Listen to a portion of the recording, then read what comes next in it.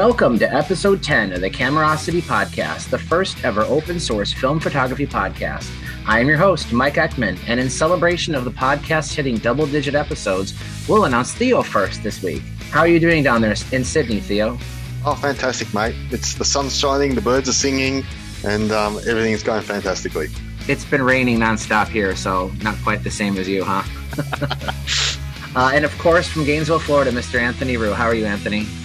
Oh, we're looking forward to the first cold front of the year where it might actually get down to 70 degrees. Oh, I don't want to hear it. What's that in Celsius, mate? 70? It's like 25, right? Yeah. Yeah, something like that. As always, the call-in lines are open and anyone can join in the discussion. I post the Zoom link for the upcoming show on MikeEckman.com, on our Camerosity Podcast Facebook page, and on a variety of film photography-related Facebook groups. So if you want to join in a discussion, be sure to look for it. We had some great feedback from last week. Nick Lyle was thankful for our discussion on the Paraflex, saying it reminded him of the Asahi Flex waist level design, and he wonders how a periscope style format might work on a large format camera. Nigel Haycock was excited to hear that I got my hands on the Vito 3 and is excited to hear more about that one. And Hong Jun Lee praised episode 9, saying he would like to hear more discussion about historical firsts. Anything's on the table, Hong. You should join us. We already have our first guest. Looks like Michael Gossett is joining us. Hey, Michael, how you doing? Hello. I kind of got into photography about 7 years ago. I blamed my brother, and at the time we were filming YouTube videos, and we had my mom's old Canon, I think it was a T70, one of those old FD mounts, and we started adapting the lenses after that, but we played around with film occasionally. I'm more of a digital shooter mostly, but occasionally I'll get some film out to shoot. What do you shoot when you shoot film? Well, I live in a very rural area and there's nowhere local that processes, and mailing it out is just so much of a hassle that we just shoot cheap stuff and see what happens. That's cool. Yeah, there's nothing wrong with cheap stuff. Mostly, it's basically cheap Fuji or cheap Kodak, the bare minimum. I occasionally will buy an expensive roll, but the processors around here are real bad. Well, we could probably have some discussion on developing yourself. That's a topic that comes up frequently. I was in that boat too, where I thought, I couldn't do it myself. I didn't want to learn. It seemed way too complicated. So I just paid someone else to do it. And while there are certainly some great mail order labs, it can get pricey. Every time you're sending out a roll and paying $10, $12 a roll plus shipping and, there and back and such like that. But we also have another guest. The open source concept suggests that anybody can join. And I already mentioned his name, but I had no idea he was going to be here. Looks like Nick Lyle just joined us. Hey, Nick. Hi there. Welcome to the show. It's like Rumpelstiltskin. Just say yeah. his name. Yeah. Beetlejuice. Right. There you go. It's that season anyway. Yeah, that's great. You had made a comment about liking the Paraflex discussion, and you waxed poetic about possibly doing that on a large format camera. Is that something you've actually tried, or you just... No, I've been drawing pictures though, because I like the idea of getting a wide angle lens really close to the film as it needs to be with large format, and still being able to peek through the lens to focus. Just for a camera you'd use quickly, for a camera you'd be in a hurry with. I mean, otherwise, you can get out the dark cloth and look through the ground glass and do everything the normal way. But if you're running around kind of, shooting fast, the idea of being able to peek through it so you don't get the full view, you just get enough to focus by using a little periscope instead of the full mirror. Well, and what's so great about the Paraflex is it being a 35 millimeter camera, you get the benefit of a reflex without a mirror box. Right. Granted, it only lets you see the center, like a center square of the image. Sure. But really, that's no different than looking at a ground glass with like a center split image focus aid or a microprism circle. So the amount of area on the Paraflex that you're using to focus on is no different than the focus aids that are on most early SLRs. And if you look at cameras like the Zeiss Contaflex, where and the Leica Flex is the same way, where the ground glass you can't focus on. It's always bright. You can only focus in the center. So it's got all the advantages and almost none of the disadvantages. But with 35 millimeter, there's all these retrofocus lenses around, but with large format, you don't have that. So the only way you're going to use wide angle lenses and focus through the lens, kind of with a peekaboo viewfinder, is to use something like a Paraflex design. And I thought of that a long time ago. I didn't know they'd already made it, but they always have. Every invention I ever come up with in photography was done 100 years ago, so that's just how it is. Michael, so you joined, you said that you are thinking of sending out your film for developing, right? That's what I'm thinking about doing, because there aren't any good labs around here. And I don't shoot it enough to really do a whole lot. If I do start, I'm going to start with black and white because they say that's easier. But my last film adventure didn't go very well, but it might have been the camera's fault. It was Retina, and I got one frame out of it, and that was all. One frame at all, or one good frame? I got one good frame, and then I think the film didn't advance, and I got like 5 images all on one jumbled thing. It was interesting, but vetting. I love the Retina lenses though, so. Yeah, vetting a camera is key. You would think, I've reviewed over 320 cameras. I've shot more than that. I'll tell you, man, you never remember to do it every time. I can't tell you how many times I have failures where it's like, crap, I thought I checked that already, and you just don't. So, it sounds like you're still at the very beginning of your journey. Just don't get discouraged. You commented about liking the lenses, and, Retina's always had great lenses. So assuming that camera doesn't have any mechanical problems, and it's just getting familiar with it, I encourage you to keep trying, because you will be rewarded with some nice images. Which one is it? It's the Retina Reflex 4. Okay. And it's got that little weird clicker at the bottom for keeping track of your shots. That threw me for a loop too. Yeah. You have to watch that, because if you don't have the frame counter set properly, it'll stop you when you get to 0, regardless of how much film you have left. Yeah. Yeah, the thing about the Retinas is that the more advanced ones are actually more trouble. I'm happy with an earlier model, a Retina 2. As they got more and more complex, there were more and more things to go wrong. I actually really like the original Retina Reflex. It's just called the Retina Reflex. It's the one where I'm thinking about getting one of the earlier ones. Where Retina's written at like an angle. And what's cool about that one is it's a lot simpler of a design. I don't have any statistical evidence of this, but it seems like it should break less. But what's really cool about it is that's the only of the Retina SLRs that can use the interchangeable lenses from the Retina 2 and 3C rangefinder. So you won't see too many cameras where you can share a lens between a rangefinder and an SLR, but only the original Retina Reflex can do that. Whereas the later Retinas, starting with the S and then the 3 and the 4, they use what's called the DKL mount, which a lot of companies actually use, and they're great lenses, but they're not. You can't mount them on anything other than those cameras. Do they adapt very easily for digital cameras, Mike? Kinda. You can get, like, I have a DKL to X mount adapter for my Fuji, but something I've heard is really common with them is they almost never focus to minimum focus correctly, because the DKL mount. In fact, I have one right in front of me. I swear I don't have this stuff staged. Anthony can vouch for me. We were talking about this before the show started. For those of you listening, you won't be able to see this, but on a DKL mount, there's no ring for aperture. So if you think of like the Nikon F, the later G lenses, there's no control for aperture. On the Retina Reflexes, your aperture control is in the camera itself, and that's how all DKL mount lenses are. So the Fotelander, Bessematic, right? That's what it's called. A couple other companies made them. Ultramatic.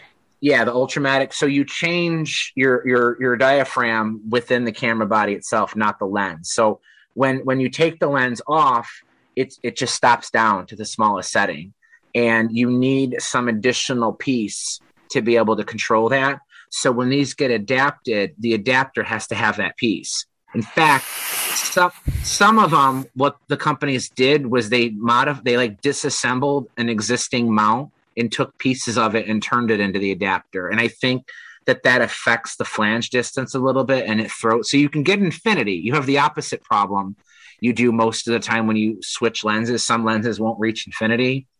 Well, I've found that with the DKL mounts, a lot of times you can't hit the minimum focus. So like you can only do like 6 feet in a way, and then they focus beyond infinity. But otherwise, these lenses always have great optics. So as long as you're willing to fork over a little bit more for the adapter, because they're a bit more complicated, because like I said, they need to be able to control the diaphragm and losing minimum focus. And for all I know, maybe there are some other really expensive ones that can accommodate that. I don't know.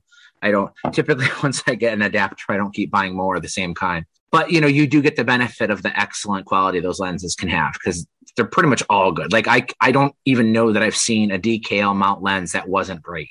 It's interesting you mentioned the adapter for the Nikon Fs, because I did actually end up with an adapter for the G mount lenses and the G lenses, and did stick an AIS lens on it, and it wasn't a great experience because I didn't realize I'd done it, and I couldn't figure out why I couldn't move the aperture around. It was actually quite a surreal experience, thinking the whole thing had locked up, but it ended up. And the problem with the aperture controls is they're not your usual 2.8s, 4, 5.6, etc. They're marked as 1, 2, 3, 4. Some of them don't even mark them at all. You just arbitrarily open and close the diaphragm and just guess what it is. Yeah. I guess you can always look at it, Yeah, get a micrometer and start measuring what it is.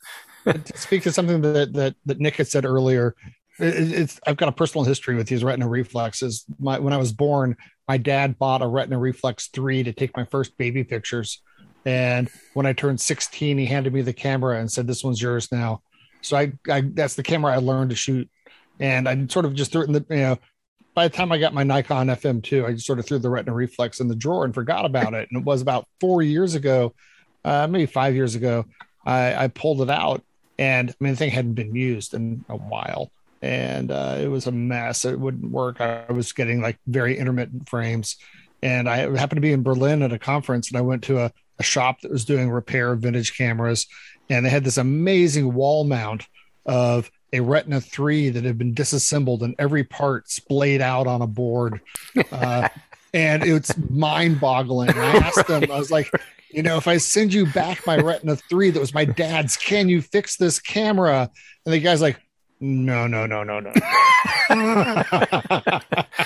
He's like, the last guy in Berlin that was repairing the Retina Reflexes, he retired and he took his last one, and that's it up on the wall. And nobody in Berlin can repair a Retina 3. Right. So I ended up sending it down to Chris Sherlock down in New Zealand. It was like a very sort of a sentimental thing to send it in to get it fixed. And it's back now. It's working like brand new. But it's like that thing is so Rube Goldberg. It's got like fishing line that connects these dials to change the aperture from the wrong side of the camera, and it goes through a series of pulleys and moves it's just like you can actually feel the tension of these silk threads as they're moving. But I was talking to Mike earlier about these lenses. The Xenon 50-19 is just a stunning lens. And I've got the Kurtagon, and I probably have 5 lenses for mine. And every time I shoot that camera, they've got a horrible reputation for being fussy and being just difficult and unreliable. But man, if they're firing on all cylinders, it's really was like the last great camera to have a Kodak name on it. Go ahead, Theo. What brand of lenses did they generally have? Was it Schneider? Mostly Schneider. The ones that are typically exported to the United States will almost always have Schneider. A lot of them that are sold in Europe will have Rodenstock. I don't know if that I know that applies to the rangefinders. I'm not 100% sure on the SLRs, but I do know that if you see a Rodenstock lens retina, it's almost always a European spec. I want to suddenly change direction and tell Michael Gossett that you should get a simple camera that works really well, but while you're getting into figuring out who can develop film and all that, because there's no point in throwing a curveball at yourself by using a camera that is questionable. Like, pick some stupidly reliable thing, like, a Minolta X370 or something that costs $15 and works fine. And, use that until you understand which film, your local developer can actually handle or whatever, There's nothing wrong with cheap Kodak and Fuji. That's actually great film. It's not as forgiving or amazing maybe as Portra, but it's still really good. And if you just stick with one brand of film and one camera for a while, you'll sort out that stuff pretty quick. Yeah, eliminating variables definitely helps in this hobby because there's already so many. Father Time being the worst of them all. That's kind of interesting. I had a Pentax K1000, but I sold it because one of the interesting things where I live is I get lots of like flea markets and stuff, and people have no idea what they have. And so I got a Pentax K1000 for dirt cheap, and it was perfect. And I shot some film with it, but at the time, that's when I went to go buy my Sony A7, and so I went and traded it in, and I forgot to take the film out. Oh, shit. Oh, no. I'm like, oh, no, I lost all that. But that is interesting to try to limit the variables since I'm kind of new with film. I bought 2 of the Canon Rebel, just the film ones, and they're so simple. That's not a bad option, actually. That's actually really good. They're reliable. They'll give you consistent results. Their metering's good. As much as it pains me to say it being a Nikon person, but Canon Rebels are actually quite. Well, what's great, and I've said this a million times, but what's great about shooting film is that there's so many different ways to do it, and none of them are wrong. Right. Yeah. I mean, maybe you just want the experience of shooting film and that's it. Like, you don't care about the history. You don't care about the quirky cameras or different type of user interface. Like, you can get a Canon Rebel, like you said, you can get a Nikon, N80, any of the millions of Minolta SLRs that were made, and load in some film and just shoot 24 or 36 exposures, develop them and marvel at the look of them, but maybe you're more into the tactile, that it excites me to hold, a heavy, mechanical camera and hear, the slow speed train whirring and just all the different noises that cameras make and, the different ways things could be done. Some people really like medium format, you get the larger negative, but there's so many different ways to do it. Pinhole cameras, you want to get the crazy Lomo, distorted this and expired film with goofy colors, and it's just so much fun. I'm sure there's always going to be that one naysayer, but for the most part, everybody I've ever encountered in this hobby, even if they have a different way of doing it, is just supportive. So, whether you like to keep shooting the Rebel, the Retina is a great camera, but I do agree with Nick. As a beginner, you're stacking the odds against you with a camera like that. If you can find more K1000s, the great thing about them is they sell for really high prices. So you could use them as fodder to help fund something more expensive. Yeah, I just sold mine. I had a $15 flea market K1000 and it had matured in value. And so away it went because, it's kind of a boring camera to use. So, well, let me say a word in defense of not developing your own film.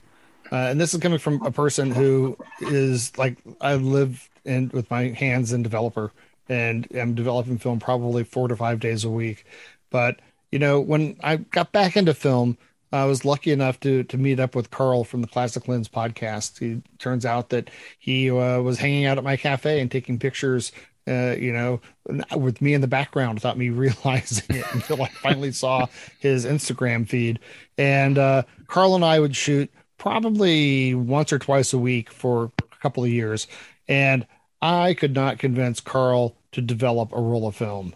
Here was a guy who was beloved around the world, who hosted the Classic Lens podcast, who was shooting film cameras all the time, and he never once developed a roll. And I'd invite him over to teach him. I was going to teach him Caffenol, and he just would look at me and he's like, "Anthony, I've got a lab that's in Alabama. That's a cheap lab that does a fantastic job. Why would I want to do that? Why would I want to develop my own film?"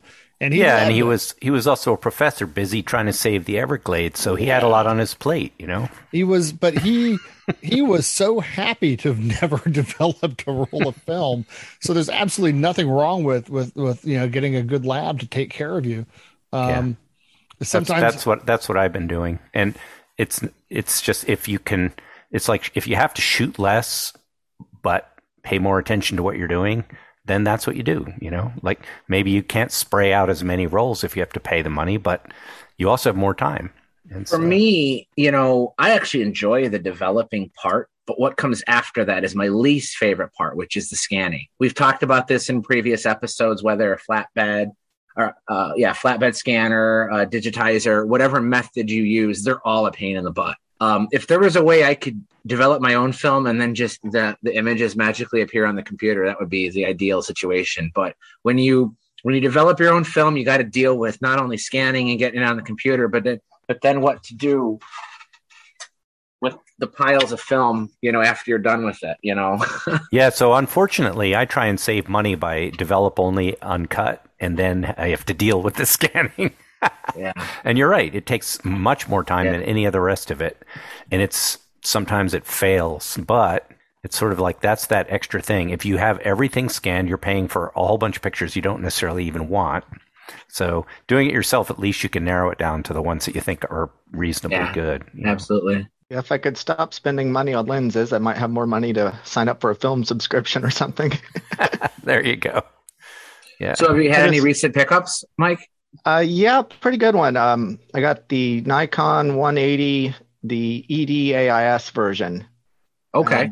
I really like it because when I go out hiking a lot, I live in an area with lots of hiking trails and love to do that. Sometimes I want a long telephoto and I don't want to take my Canon 300 millimeter L with me. And so I put it on Micro Four Thirds camera, just have it on the side and take my Sony with wide angles. And it works really well. Yeah, that's a great lens. I mean, I think it's f2.8, right? Mm-hmm.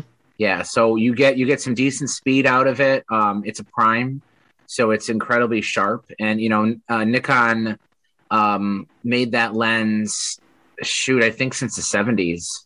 The ED is a later version, but that general formula they made for quite a while. They may even still make it. I'm not even sure.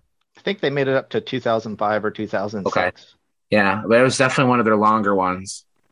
Yeah, that's something I do a lot too. Is I'll carry a digital camera in order to prevent myself from shooting too much film. So when I have the urge to take too many pictures, I'll use digital, and then when I really realize, oh, that's the one I want, then I'll bring out the film camera. And that also cuts down on the cost of processing. So since we talked to Mike about his recent pickup, we usually do this at the end. I want to share mine. This was, I mentioned when I visited my camera collector friend a couple episodes back, the one camera I wanted to take home with me was a Contax One. And I ended up having to get one of my own. But this one came in the most beautiful case. The leather is in great shape. It's got a gorgeous patina. It's still supple. The straps aren't cracking. I was showing this to Anthony before the show started. The black paint is still very shiny. The lens, it has the Tessar. So it's the f2.8 lens. And a lot of people, when you see these, they usually have the sonars on them. But I actually like the look of the Tessar better on these. It looks different than the other lenses of the era. We'll have a picture of it up on the podcast page after the show's over with. But I haven't yet shot it, but just handling it, the look of it, the way the controls feel, I can already say that I like this better than any of the Contax 2, 3, or even the Kievs. And those are great cameras too, but this is just cool. This is really cool. I'm really with you on that. I think the best of the Tessar formulas actually, to me, are better than the sonars. And the Tessars were just so common, and there are lots of mediocre ones that people don't appreciate how good the really good ones like the Color Scope Rs are. They're the Toyota pickup truck of the lens world. It's like what you see in Africa. It's what see in difficult situations in far off places, because they work and they're good. But the best of them are also really nice optically. Absolutely. Yeah. And they actually look like they have a look to them. I mean, a lot of people talk about all these lenses that have the look, and I can't see it in a lot of lenses. You have this sliding scale of really shitty meniscus lenses, all the way to like a planar, right? And to me, the Tessar's in that middle area where you can actually still see the difference, but the images still look great, whereas the Sonars, in my opinion, they look kind of generic. I mean, they're good images. You're going to get good sharpness, for the later coded ones, you're going to get great colors out of them, but sometimes too good is boring. And I like Tessars for that reason, that they actually have a look to them. I think with Sonars is that they're more limited, that they are fantastic in certain circumstances and then a little bit boring in other circumstances, where a great Tessar is almost never fails. That's just my opinion, but yeah, sorry about that, guys. My connection seems to be a bit flaky today, but I can sympathise with you, Anthony, because I took out the Bush Pressman D for shooting this weekend, which was a bit of an experience getting back into 4x5, and even just loading the actual film holders to actually shoot 4x5. I think my son learned a few new swear words as I'm in there with a dark bag at night trying to get the film in, and the fingerprints are going all over it. And he's 16 and he's probably heard all the swear words. Well, there's yet another way to go, which I have not tried myself, but I've been watching what Ethan Moses is doing. He's made these new film holders, 4x5, 8x10, and what's the big one, like 24 by, it's the huge, gigantic. These are film holders. You load the film, and he's using color paper, but it could be either way. You develop it in the film holder. So the film holder is watertight and has a light tight port to pour the chemicals in. And he's developing in his case, he's doing these color positives where you get a color positive in one shot, but you could do the same thing with color film. You develop it right in the holder. And you probably need a couple of them so you can dry one out while you're, getting the other one in the camera. It's a slow process, but it's one less step. You don't have to get the film out and then into the holder. I don't know. That's another way to go. He's making them. They're laser cut parts that are glued together, so they're pretty precise. Well, Michael. Really cool. Michael, hopefully, I don't know how much you're going to learn from us here, but hopefully if there's one takeaway here, it's that we don't all know what we're doing either. Absolutely. You'll never stop learning. And probably 4x5 is not a good place to start learning too. Yeah. I've toyed around with the idea of putting a medium format kit together, because if I'm going to shoot film, I want it to be larger than 35 millimeter. Yeah, I love 120, and there is actually nothing much to it. You can get a cheap folding camera that will make excellent pictures, and there's no kit. It's just one object, and away you go. Yeah, one of the earlier podcasts, Anthony, you asked me what would be my recommendation for a beginner wanting to get in a medium format, and everybody jumps to TLRs and such like that, and I'd say if you're just looking for an economical entry point, get something like an Ansco SpeedX. Yep. There's so many really, really good folding 6x6 cameras that have so little value on eBay. You could pick them up for 10, sometimes $20. The Ansco ones generally do a pretty good job of not being rotted out. Unfortunately, a lot of Kodak stuff, can tend to be rotted out, but I've had pretty good luck with Ansco and Agfa folders, and they'll get you he's Nick's holding up, looks like a SpeedX there. That camera you can probably find on eBay for $20. It's going to have probably a basic triplet, but it's going to shoot really nice images that are going to give you some character. So in that way you can decide if medium format is something you want to play around with more. And if you end up really liking the larger negatives, switch to a TLR or something,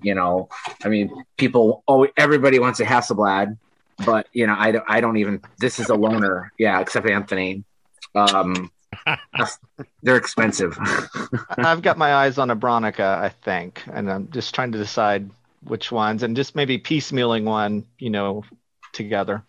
Well, I tell you, I found a Zeiss Netar from the 1950s. It's a red flag Netar. I was the only bidder on it at $10 on eBay, opening bid. Yeah. With shipping. It was like $14. The Netars are great.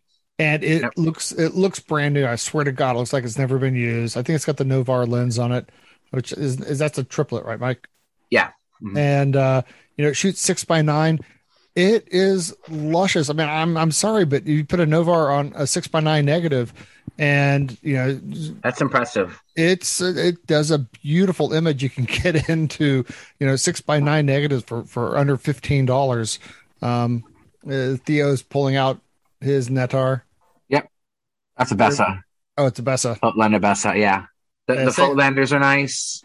They're a little more expensive though. The Netars are super economical. I did a review of the 515, which is, they don't use the term half frame, but it's half of 6x9. So 4.5 by 6, you get 16 images a roll, which is nice because it kind of gives you that familiarity of landscape orientation, like on a 35 millimeter camera. Plus, you're shooting medium format and still getting 16 images a roll. 6 by 6, of course, gives you 12.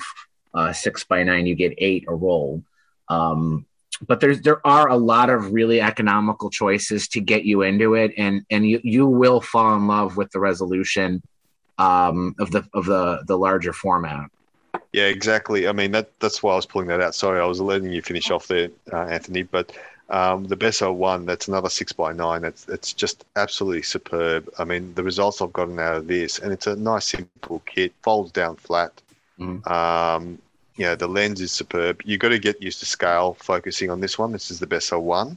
But the 6x9 negatives I got out of this were just absolutely, I fell in love with. And it's one of my favorite cameras. And I mean, if you can scale focus a Rolly 35, you can scale focus that. Exactly. And also an external rangefinder. I mean, you can pick them up for $15 and they're super helpful. Michael, have you ever shot a camera at the scale focus where there's no rangefinder or no through the lens? I don't think so. Most of my film stuff's been SLRs, and I've got some rangefinders, but I haven't really shot with them yet. Okay. Yeah, rangefinders are very easy to do. It's just a different way. If you get a good rangefinder with a nice contrasty patch, you'll find that you really like them. I have terrible vision, and on some SLRs, especially with slower lenses, I actually find rangefinders to be easier in certain situations than SLRs because you could, in low light, if you can even find a speck of light somewhere, you can focus on the light and boom, the rest of your image is going to be in focus. Whereas sometimes with an SLR in low light, especially when you're using older cameras, it can be a little bit of a challenge. But scale focus, I'll be honest with you, scale focus sounds intimidating. There's so many things about this hobby that sound intimidating, but once you do them, they're really not that bad. Anthony was talking about the Rolly 35, which that's the only way to focus it. And I tell you what, the very first time I ever shot a Rolly 35, 24 out of 24 images were properly in focus. And you're just guess focusing, which sounds hard, but it really isn't. And, it's once you open your mind to it, you'll find that it's not that hard to do. Yeah, I really like the idea of shooting like a wider format, but in more of a landscape orientation like that. I guess I think part of the weird thing with me is being a little bit younger. I remember the tail end of the film days in the 90s, being a child growing up then, but we put the film in the camera and hear the automatic rewinding thing. I guess that's why I leaned towards the Rebels. It's kind of nostalgic to put film in and hear that sound, which is. So I guess I was muted. I strongly agree with the idea that scale focus is.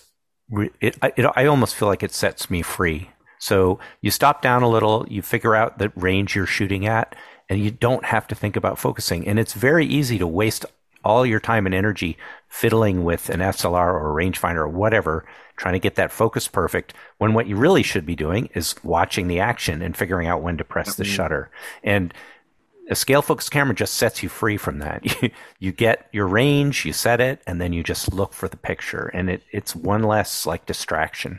Now, there's nothing stopping you from scale focusing a rangefinder camera, but Nick, exactly, or an SLR. But here's my thing though. Do you find though that it's like sometimes when I'm watching a movie and Netflix turns on the subtitles, I find myself drawn to reading them. Like I can't stop reading the subtitles. Right. So if I'm trying to scale focus a rangefinder camera, I can't not look at the patch. That's what a hot shoe viewfinder is for. And you can put one of those on any camera. You can put one on your Hasselblad and ignore the damn. Yeah. Or use a Barnack. Because Barnick, then it would- through Right. a different viewfinder. Yep. Or a Zeiss Contax One. Or a Crown Graphic. Yeah.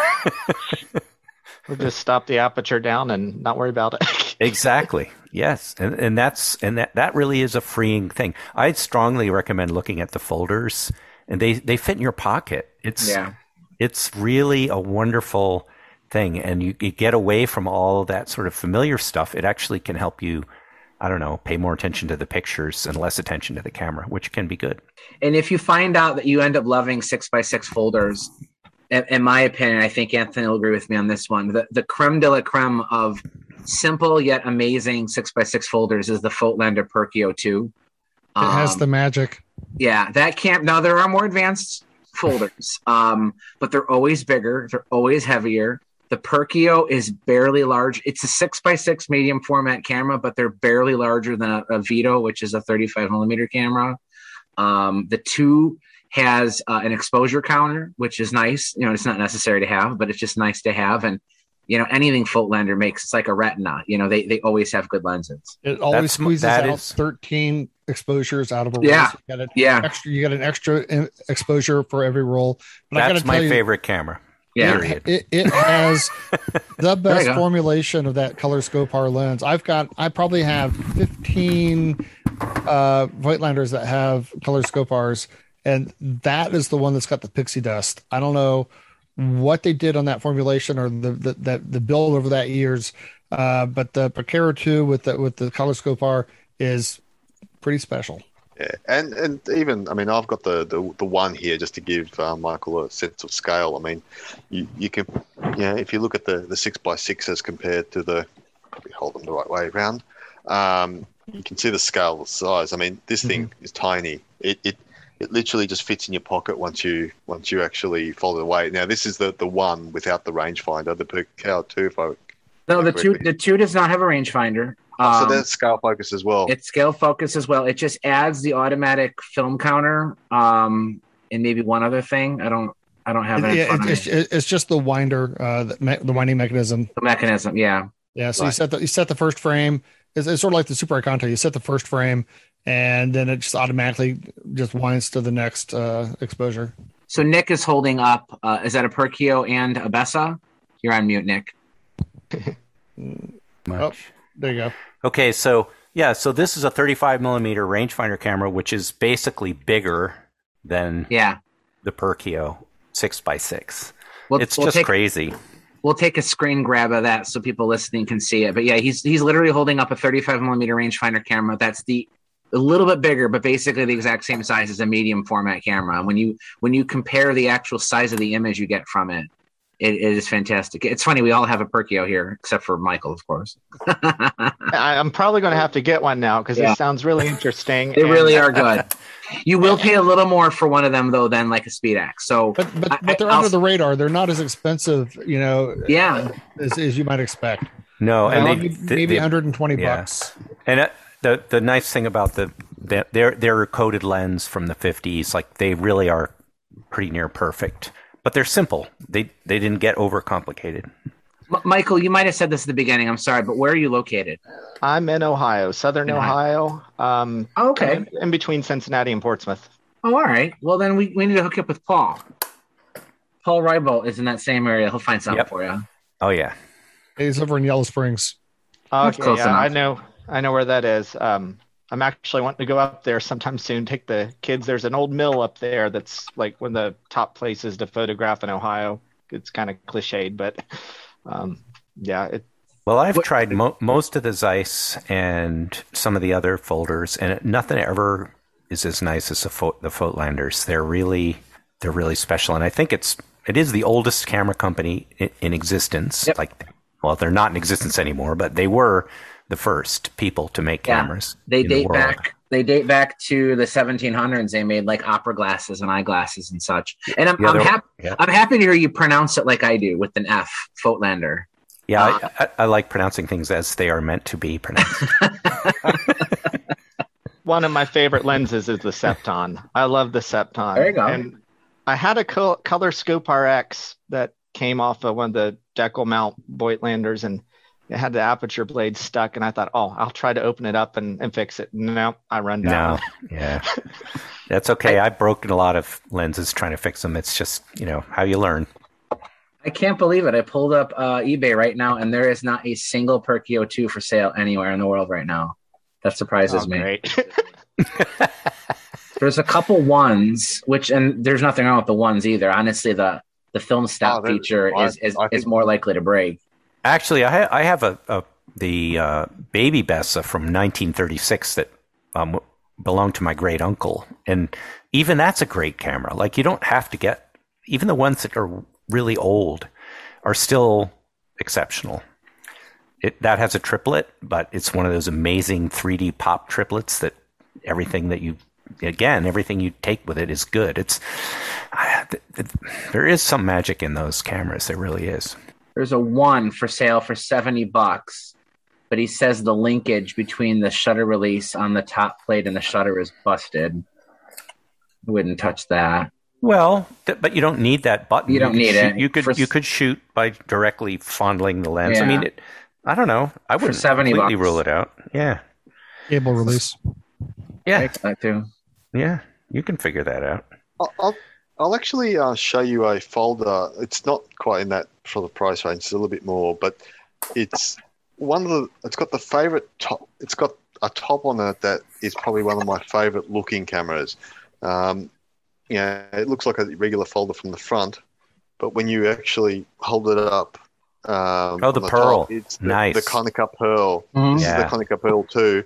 Mm-hmm. I love that that little area at the top there, which gives you the distance, the actual distance you're focusing to.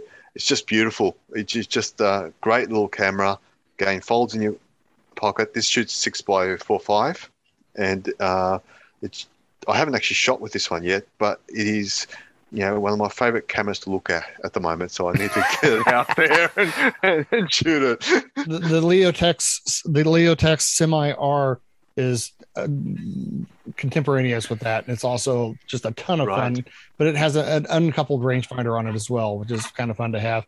I actually have Carl's Pearl 2. He bought it, this pristine copy, and he shot like 2 rolls with it, and he was so embarrassed because he was going to loan it to me, and he was like, I saw him parking outside, and I remember this story. Opened up his car door, and he fumbled and dropped it on the pavement right on the top plate, and smashed his Pearl. And he just came in, and he's like, "Here's my Pearl for you to borrow." Oh. Are there any folders to watch out for? Oh, sorry, I didn't mean to interrupt. Okay. Are there any folders that you want to stay away from? I've been disappointed by some of the Zeiss. Everyone loves Zeiss as a company, and they make beautiful things. But I've bought 1 or 2 of their folders that I really wasn't that excited about. So I wouldn't pay a lot for one. Personally, I would look for bargains and then see how you feel about it. Yeah. Have you found them, the insides and the back, the paint peels, Nick? That's what I found with a couple of the Zeiss ones. I've been disappointed in the optics, actually, which is stupid because most Zeiss optics are fantastic. They have great film transport. They hold the film really flat. Like, they're technically really well thought out cameras. They tend to be well made. And there are some good ones. But I've had a few that I just was like, yeah, so what? Who cares? I'm kind of bored. Whereas something like a B2 SpeedX is a cheaper camera. You generally have to replace the bellows. But there's a character that it has that makes you want to use it, And I've been kind of bored with several of the Zeiss that I've used. I would say, and this hurts me to say, but stay away from folding Kodaks. Exactly what I was going to say. They almost never have good bellows. It is incredibly rare to get any folding, except the Retina. But that's a German camera though. So excluding the Retina, right? Or any Nagel camera for that matter, but any of the mid-century, pre-war, early post-war Kodak folders always have Swiss cheese bellows. And if by the grace of God you find one that doesn't, the second you close it and open it again, holes will appear. Yeah, and that's kind of true of Agfa too. But the thing is, they have but those are nice, simple cameras with good lenses. So it's worth replacing the bellows. And I replaced the bellows on mine. I paid, I don't know, not that much money for a nice pair of bellows from a guy I know in England. And I glued them in myself, and it works great. So that's worth doing. But then the camera was only like $20. So, it was worth it. A lot of those Kodaks, they're riveted on or welded on the bellows. They're usually riveted. And they're difficult to change the bellows on. I've talked to a number of people about swapping that out. Because I've got a monitor with the nice Astigmat lens, and nobody wants to touch swapping out bellows on that camera. Right. But the Agfa, that's just rubber cement. It's not that hard. Yeah. And then I'll contradict myself a little with my praise for the Perkio, but if you're looking for a camera that's going to work, the most common feature that's going to cause you problems is the top plate shutter release. Yeah. Because all folders, at least that kind, have a leaf shutter where the shutter release is on the leaf. But when you fold it, the leaf shutter has to move. So therefore, so does the linkage. And that linkage can just very easily get jammed. In fact, I would go as far as to say, you get like an SLR a lot. We were talking about the Nikon F3 a couple episodes back, and I said the ones that show more wear are more likely to work because it means they've been used. The opposite is true with folders. If you see a folder that looks heavily worn, it is highly likely to have problems. Right. Because a combination of that linkage just wears out, or, if you open it up and you don't shut it correctly, some ham-fisted person, you got to remember these things are half to 3/4 of a century old. So how many times has it been sitting on a shelf and somebody picks it up and jams it shut and bends something? You could break the linkage. A lot of times, that shutter needs to be perfectly parallel with the film plane. And if it's not, if it's cockeyed even a little bit, your focus is going to be way off. So stay away from cameras that show heavy use, look wore out. Unfortunately, Kodak folders, Agfa folders sometimes have very commonly rotted out bellows. But like anything by Fotelander, I'll disagree with Nick in the sense that I've never seen his bad Zeiss lens. But I'm sure they're out there. No, I'm not saying bad, boring. Boring, okay. And I have Zeiss lenses that are wonderful. For instance, on an Icoflex. But I don't know. I've had 2 or 3 of their folders that they weren't nothing wrong with them. They just weren't that exciting. That's all. So start with basic. I'm gonna go back to my original recommendation, the SpeedX. Yeah. The Isolet, which everything from that era.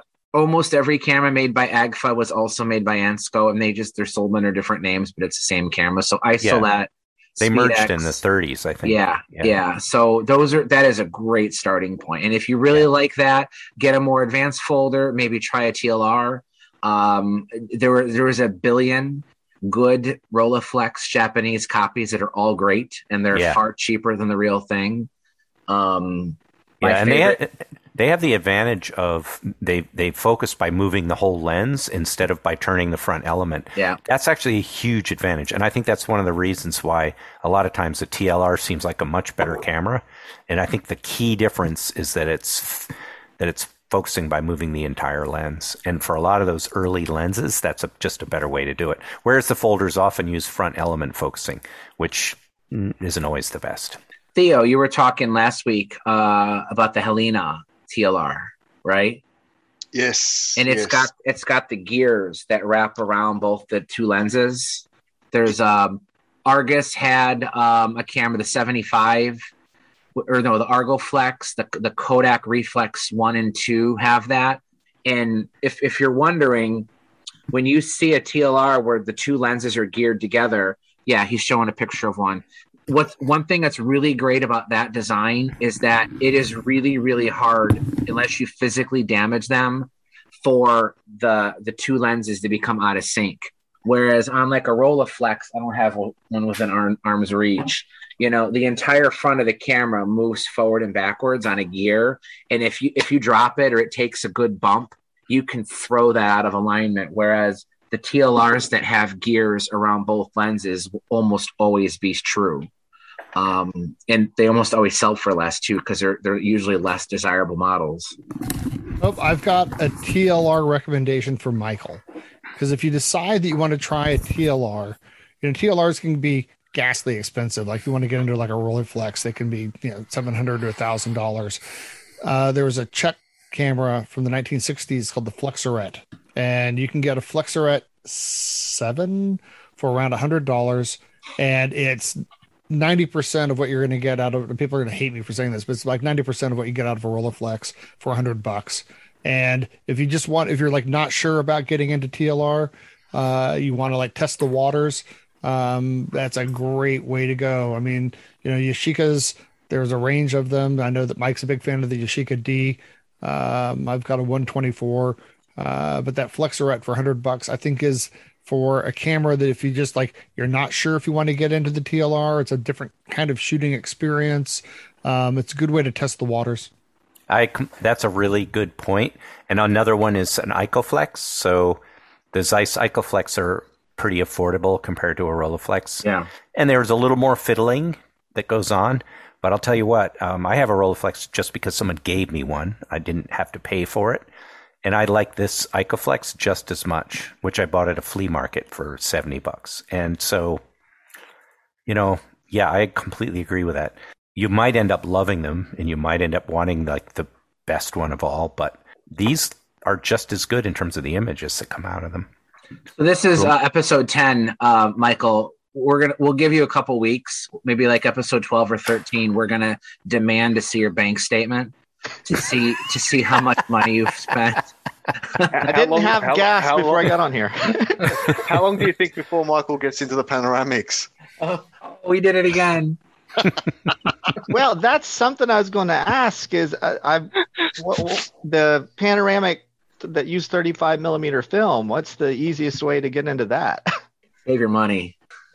Oh, that guy up in Canada is making some really nice ones. He takes various 35 millimeter cameras and cuts them in half and puts a medium format lens on them. And he's making some really nice cameras, and they're not that expensive for what you get. So it's like a cheap version of a panorama, of a X-Pan. It's not like a Lomo sprocket, right? No. These are really nice. He takes something like a Nikon. They usually use like FMs or FM10s. I think. Yeah, and he cuts the whole front out of it. Yeah. And puts a big film gate in it and sticks something like a 50 millimeter Mamiya press lens on it, and they're really an elegant solution. They cost a few $100s, but for what you get, they're amazing. Yeah. What do you guys think of the FT2? I saw someone shooting one on the weekend. I have one, and I will tell you that is the second. The Kemper Combi is first, but the FT2 is the second most convoluted, frustrating, pain in the ass camera to load I have ever used. I'm not even going to go grab it. But it uses regular 35 millimeter film, but it does not use 35 millimeter cassettes. So first of all, you have to load. Well, okay, double. First of all, you have to find an FT2 with both cassettes. You have to have two cassettes in them. If you only have one, you can't use it. But assuming you find one with both cassettes, the cassettes break down into three pieces. There's an internal sleeve and then caps on each side. And you have to open these things up, thread your film into there, like bulk film, or you could take like a regular 24 or 36 cassette, but you got to cut it out because you can't use a regular cassette. So you have to hand feed in the film, tape it to this internal spool. You have to slide the spool into a sleeve, put the two caps on. Then you have to shove this thing into the camera. And the orientation that it goes in, it must be observed, because if you put it in backwards, it won't work. And then you have to wrap it around a gear, around the curved fill plane, another gear, and then you have to do the same thing on the other side for the take-up side. And then, assuming you get all this thing in there at once, you have to slide. You have to slide it all back together and put the back on. And it's you got to do it in the dark, because remember, you're using bulk film. So I shot my FT2 once thinking, this is a cool camera, because it looks really, really neat. But I'll go back with Anthony and say that the Horizon is definitely the economical choice. It's not that hard to load. You still need to kind of snake it through. There's a schematic on the inside of the door that you have to follow, but it is the FT2. I don't know. Someone's probably going to say, "Oh, well, you need to use the Tokarev method," but I'll tell you, it was not fun. It is frustrating. I was actually quite impressed with it until Bill, the guy who was using it, was showing me on the top. Even the controls, basically, you set the aperture and the speed depending on where particular knobs are pointing, but they're not labeled. There's a label to the side, so you're actually trying to work all that out. So the Horizon, I talk about this in my review. The Horizon, the shutter movement is the same speed no matter what. How you get different speeds on the Horizon is there's a slit. So the slow speed the slit is actually just wider open. So as it swings around, it's letting in more light. As you go to the faster speeds, the shutter never actually changes speed. It is always the same speed. It's just that slit gets closer and closer together, kind of like a focal plane shutter, where the curtains at 1/1000th, they're like a sliver, but they widen up the faster you go. It's the same concept. The FT2, however, is different in the sense that the spinning mechanism of the shutter starts off at, I think, 1/400th. And then there's these two levers on the top. And each of the levers control a brake. So there's like a medium brake and a high brake. And depending on which combination of brakes you're using, as the shutter swings around, the brakes slow it down. So you actually are changing the speed of the movement in the camera. Like you can actually feel it. When you fire the FT2 without the brakes, it actually kind of like jerks in your hand a little bit because it's got a lot of inertia. But when you set those brakes, it slows it down. It does work pretty good, but as the camera gets older and is used more, like any brake, it wears out.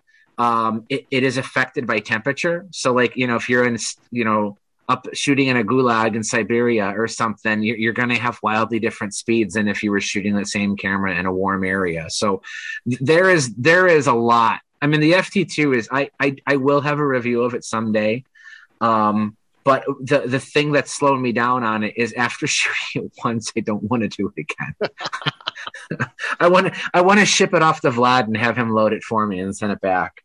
But I don't even think he'd do that for me. But I don't know if we answered Michael's question. I would say if you want to play with panorama, aside from there's a Lomo camera, I think you mentioned, that can do it. But if you want something good, look for a Horizon. You're going to want to make sure you get one that does work. I picked up, I failed at using Anthony's, but I picked up a second one that had a completely different issue. And, they are susceptible to a lot of problems just because, you're talking about, once again, a 50 to 60-year-old Soviet camera that's using a large swinging motion. There's, anytime you have moving parts, it can throw you off. But, you could find a Horizon, service for $150, $200 if you look, and they're cool looking. So there's nothing cooler than a swing lens camera. I think you're on the right track with that. But there is another way to go, and it gets you into your medium format. So this is an RB67 back. So this will fit on any 2.25 by 3.25 Graflock back camera, and I used a $40 conversion kit from Mercury Camera to turn it into an X-Pan format 35 millimeter film holder. And so you get this long, narrow format. The only disadvantage of it is that when you're done shooting, you have to unload the film in a dark bag. So, but there's no way to rewind it, right? There's no way to rewind, but you get quite a few shots. And it works really well. And then you can put it on something like this. And here's another way to get into medium format. This is the most inexpensive and kind of wonderful of the Graflex cameras. It's called a Century Graphic. It's a 2.25 by 3.25 Graflock back camera with ground glass, rangefinder, viewfinder, bellows focusing, lens boards, all that stuff. And they're generally around about $100, and they're also made of this indestructible ancient plastic with the wonderful name of Mahagonite. Mahagonite. And it's a really underappreciated camera. A lot of times, you can put pretty fast lenses on it. I've got 2.8 lenses that I use on it, and you can focus it. But the ground glass just handheld without a dark cloth, just looking into the back of it. So they're actually a really nice camera, and it gives you a lot of different ways of shooting. You can treat it like a folder. You can treat it like a large format, camera. You can do all this different kind of stuff with just one really simple, and it does fold up pretty small. So that's another great way to get into medium format that lets you sort of try a little bit of everything with one camera. And then you have interchangeable film backs, so you can shoot 6x9, 6x7, 6x6, or panoramic with a little kit like this. So actually, I think... Nick? What's that? What was the camera called again? It's the Century Graphic. And the people that made Crown Graphics and Speed Graphics and all that, this was like their sort of amateur camera, It's 2.25 by 3.25 Graphic, which just happens to accept things like the RB67 backs. They just go right on it. So you can get really high quality film backs for this. And all the formats, even 6.45. Wow. And it gives you the choice of ground glass, rangefinder, or scale focusing all in one camera. So they're pretty great. The one thing about them is, as this style of camera goes, the lens boards are very small. So you're gonna be using small lenses. You can't use jumbo large format lenses with it. But you can get all the way up to, definitely almost anything in a Copal Zero shutter will fit on it. So it's a pretty good way to start into medium format. I thought I'd check. Not that I'm looking at eBay or not, but I thought I'd check on the name. Century Graphic, made of plastic. Yeah, Mike, Mike, do you have that lens that you showed me earlier by text that was on the small lens board? Is that for the Century Graphic? Yeah, I flushed it. Let me go grab it. I'll be right back. So a good example of what you can do is like all the Mamiya press lenses are huge because they're in a giant helicoid, but if you just take the shutter and lens off and stick it in a lens board, you could put it right on one of these, and it's great. So I have a 90 millimeter, Mamiya press lens, but without the giant helicoid. I'm using it on the Century Graphic, and it's great. Because I'm looking for an ideal camera with a Graphic back to add the new. I'm thinking of getting the Lomo. Okay.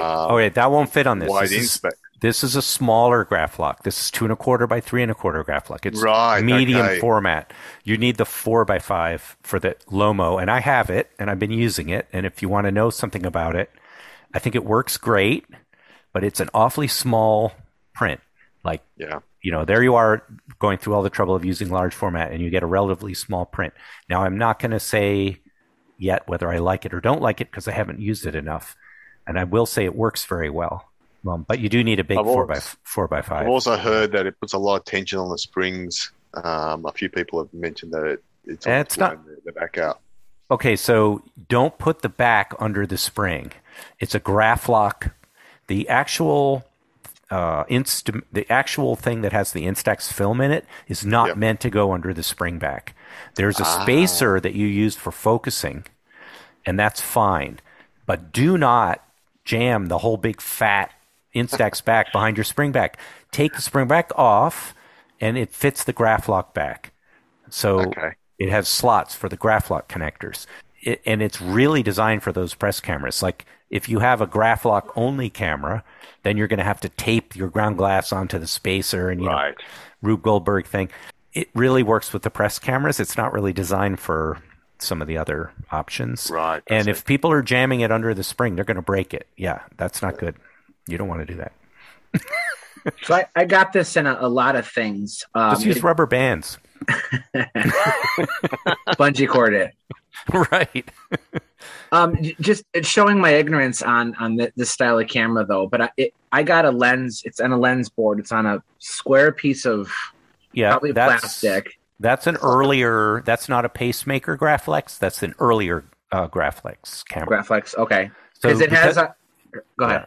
The board design, the pacemaker cameras are the more advanced, newer ones, and their boards are a rect or a square, or almost a square, that is made of aluminum and has a return edge on it. The older cameras, it's like a solid chunk that's all one thickness everywhere, and So it's for an earlier camera. So this has a Zeiss Tessar on it, and the serial number dates it to 1938. So Yeah, right.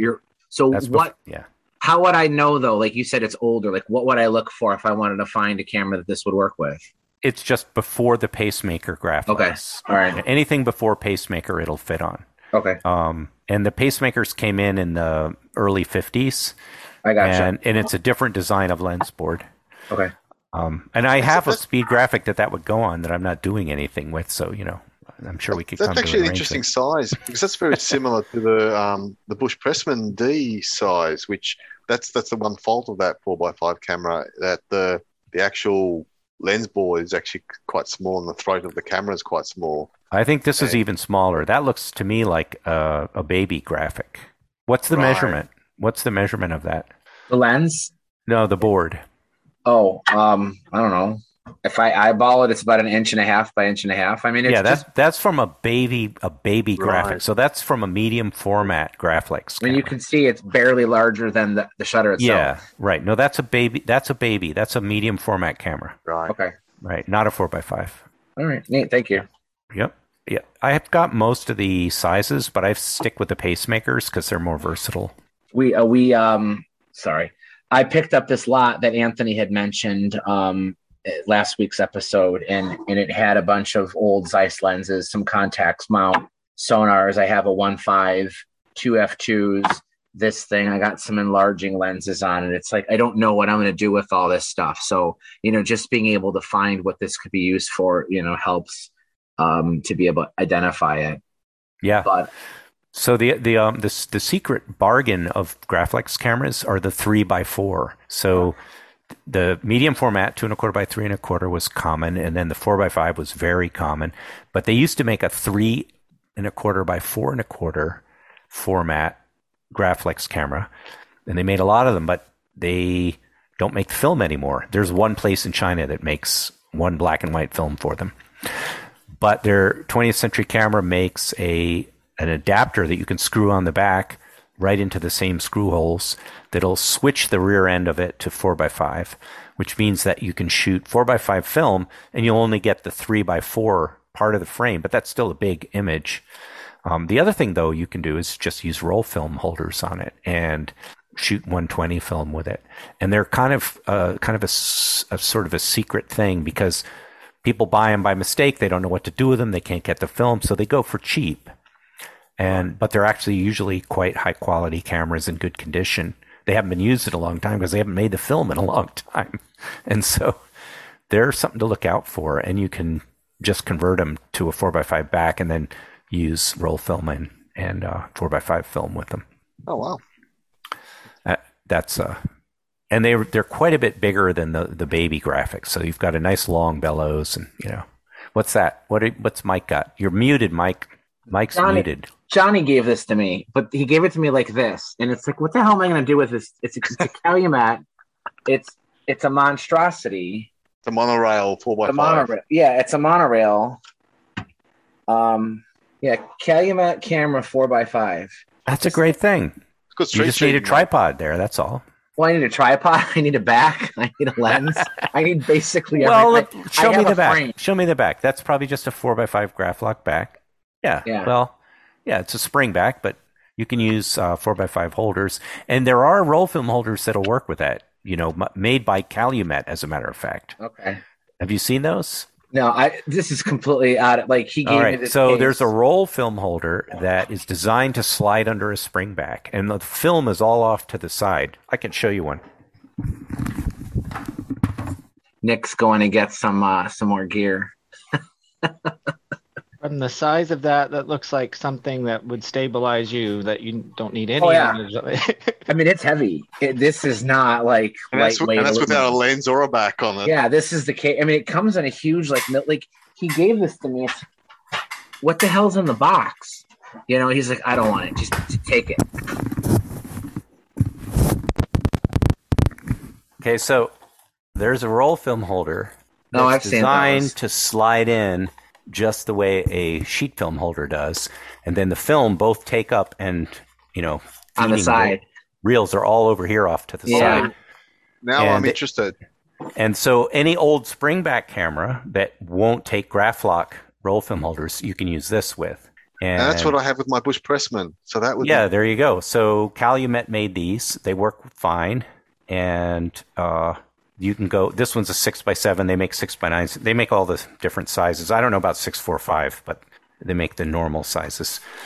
And they work great. And it's kind of nice because it's actually simpler than messing with a Graflock. Yeah. You just pull out you just focus and shove it in, take the picture. It's simple. Yeah, I've got a World War II speed graphic as well, which which also would fall a 4-pacemaker. Yeah. Well, there's a roll film holder for it, and Calumet made it, and it'll also work on that Calumet. And a lot of the old large format cameras have those springbacks and come that way. The whole. Hard to get hold of those. No, they're on eBay as a general rule. Okay. Cool. Yeah, and they're often in good shape because people stopped using the cameras a long time ago. So the roll film holders have just been sitting in someone's closet. Anthony has something to show us. Yeah, this is the roll film holder for my Super Graphic. Oh, yeah. And that's Graflock type. Yeah. That's cool. That's actually made by Graflex. Yep. And which one is it? Square or 6x7? 6x7. Yeah. Yep. And it's 23 graphic. No, it's a 6x9. Yeah. They made all the sizes. Because it's 8 exposure, so 6x9. Yeah. And it just snaps right in under the springs, just like you would put a film holder in. Well, that works with a Graflock back. The weird one I was holding up works with the old spring backs. So you have both options. But it works great. I mean, you get a beautiful 6x9 out of it. And it's nice because the Super Graphic actually has a decent rangefinder on it. Mm-hmm. So, because at first I was like, I should, slide it off and use the ground glass for every shot. And I was like, no, I don't need to do that. I can actually. Yeah, I do that because my Super Graphic has a broken rangefinder. So I use the ground glass. The other thing about all of those Graflex is you've got to monkey with it if you change lenses, and I'm not going to bother with that readjusting things. So Michael, did we answer the questions you hoped would get answered when you joined? Yeah, I think so. I think I'm leaning to the folders if there's an end to the Voigtlander supply shortage, I guess. Yeah. Well, but they're all worth trying. Any of them are worth trying. Yeah, I'm seeing all this complicated large format stuff, and now I'm like, oh, starting to scare me off now. Yeah. Well, it's not as complicated as it sounds. It really isn't. Well, just remember what I said at the beginning, though. There's so many ways to do this, and none of them are wrong. Some people exclusively do large format. Some people only do medium. Some people only do pinhole photography. I mean, everybody has their own niche. It's like any kind of art form. Find what works for you. I review cameras, so I'm shooting everything. And I'll be honest with you, I have not shot a single large format camera ever. So that's just one area I just know that I haven't, yet been ready to jump into, but I will someday, Yeah. And I'm sure it's going to be fun, I mean, it's fine. Yeah. Yeah. It's just a little slow. There's actually nothing different about it. Yeah. It's just more stuff to do. That's all. Yeah. And for some people that's appealing. Yeah. Go ahead. I said, I'm picturing carrying one of those, some of the places I go. Well, the Century Graphic doesn't weigh any more than a Hasselblad, and probably less because the lenses are teeny tiny. Well, I have the Hasselblad right here, and I have a kitchen scale right here. All right. It's amazing the crap I have within arm's reach of recording that. But here, I'm going to weigh this thing. This is with the planar 80 millimeter in the back. It's 1,431 grams. Okay. So, does he have a scale too? Yeah, I have a scale. Hold on a sec. What do we got here? Unit. Probably this one. Okay. I feel like I'm not prepared now. I don't have a scale next to me. Everybody. So I'm at 1.5 kilograms. It looks like. So 1,500 grams. 1,500. That's pretty close, though. Pretty close. And the difference is that mine has a teeny weeny lens. Really teeny weeny lens, and yours has a big fat lens, and that is the difference. Now, if I take this off, though, the weight drops substantially. Oh, wait, I got to cock it. You got to follow all the rules of the Hasselblad. Yeah, but if you take the lens off, it's useless. Yeah, that's true. I have a whole section in my Hasselblad review of how to take the lens off and how to put it back on, because I'm sure Anthony remembers with Hasselblad, you have to do everything their way. You can't just do not get along with Hasselblads. Yeah. Once I learned how to do it, it wasn't too bad. And now we weigh the B2 SpeedX, and it's 630 grams. Yeah. You know, it's nothing. Yeah. So, yeah, I think you're right, Michael. Start with a folder because you'll get the beautiful big negatives, and you'll have a very simple camera that's easy to work with.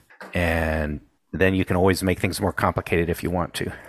So it took us an hour and a half, but we finally came with a recommendation from Michael. But that's, I think, a good point to stop the show. I want to thank Nick again. You've been on the show before. Michael, do you have a website or anything you want to share?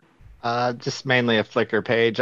I'm just selling things locally to people around here, so not really. I don't really have much of an internet presence. Okay. We can include a link if you like in the show notes or not. But again, just, I hope you guys enjoyed your time here. Anthony or Theo, did you have anything you wanted to throw in before we go? No. I think we'll hold over the purchases to next show. Yeah. We'll keep people on for too long. I jumped the gun on the Zeiss talk at the beginning, but I appreciate you guys for joining us. And once again, I want to see your bank statement to see how much gas you ended up with in a couple weeks. We'll have him back on to see what he did. I'll have to look for folders. I don't know if I'm going to find one now. Well, the good news is this won't air until Wednesday. So you have 2 days. and look in your local flea markets and thrift stores. Yeah. They turn up more often than you'd imagine. Yeah, you're in the US. You should have no problem finding Ansco stuff. It's fairly common. Thank you, guys. All right. Thank you. Nice to meet you, Mike. Thank you, Nick. As always, it's always fascinating hearing your spin on large format. You do a lot of cool stuff that, like I said, I've never touched, but it's always great having you on. Thank you. All right. You guys have a good night. Good night. Right. All right, bye.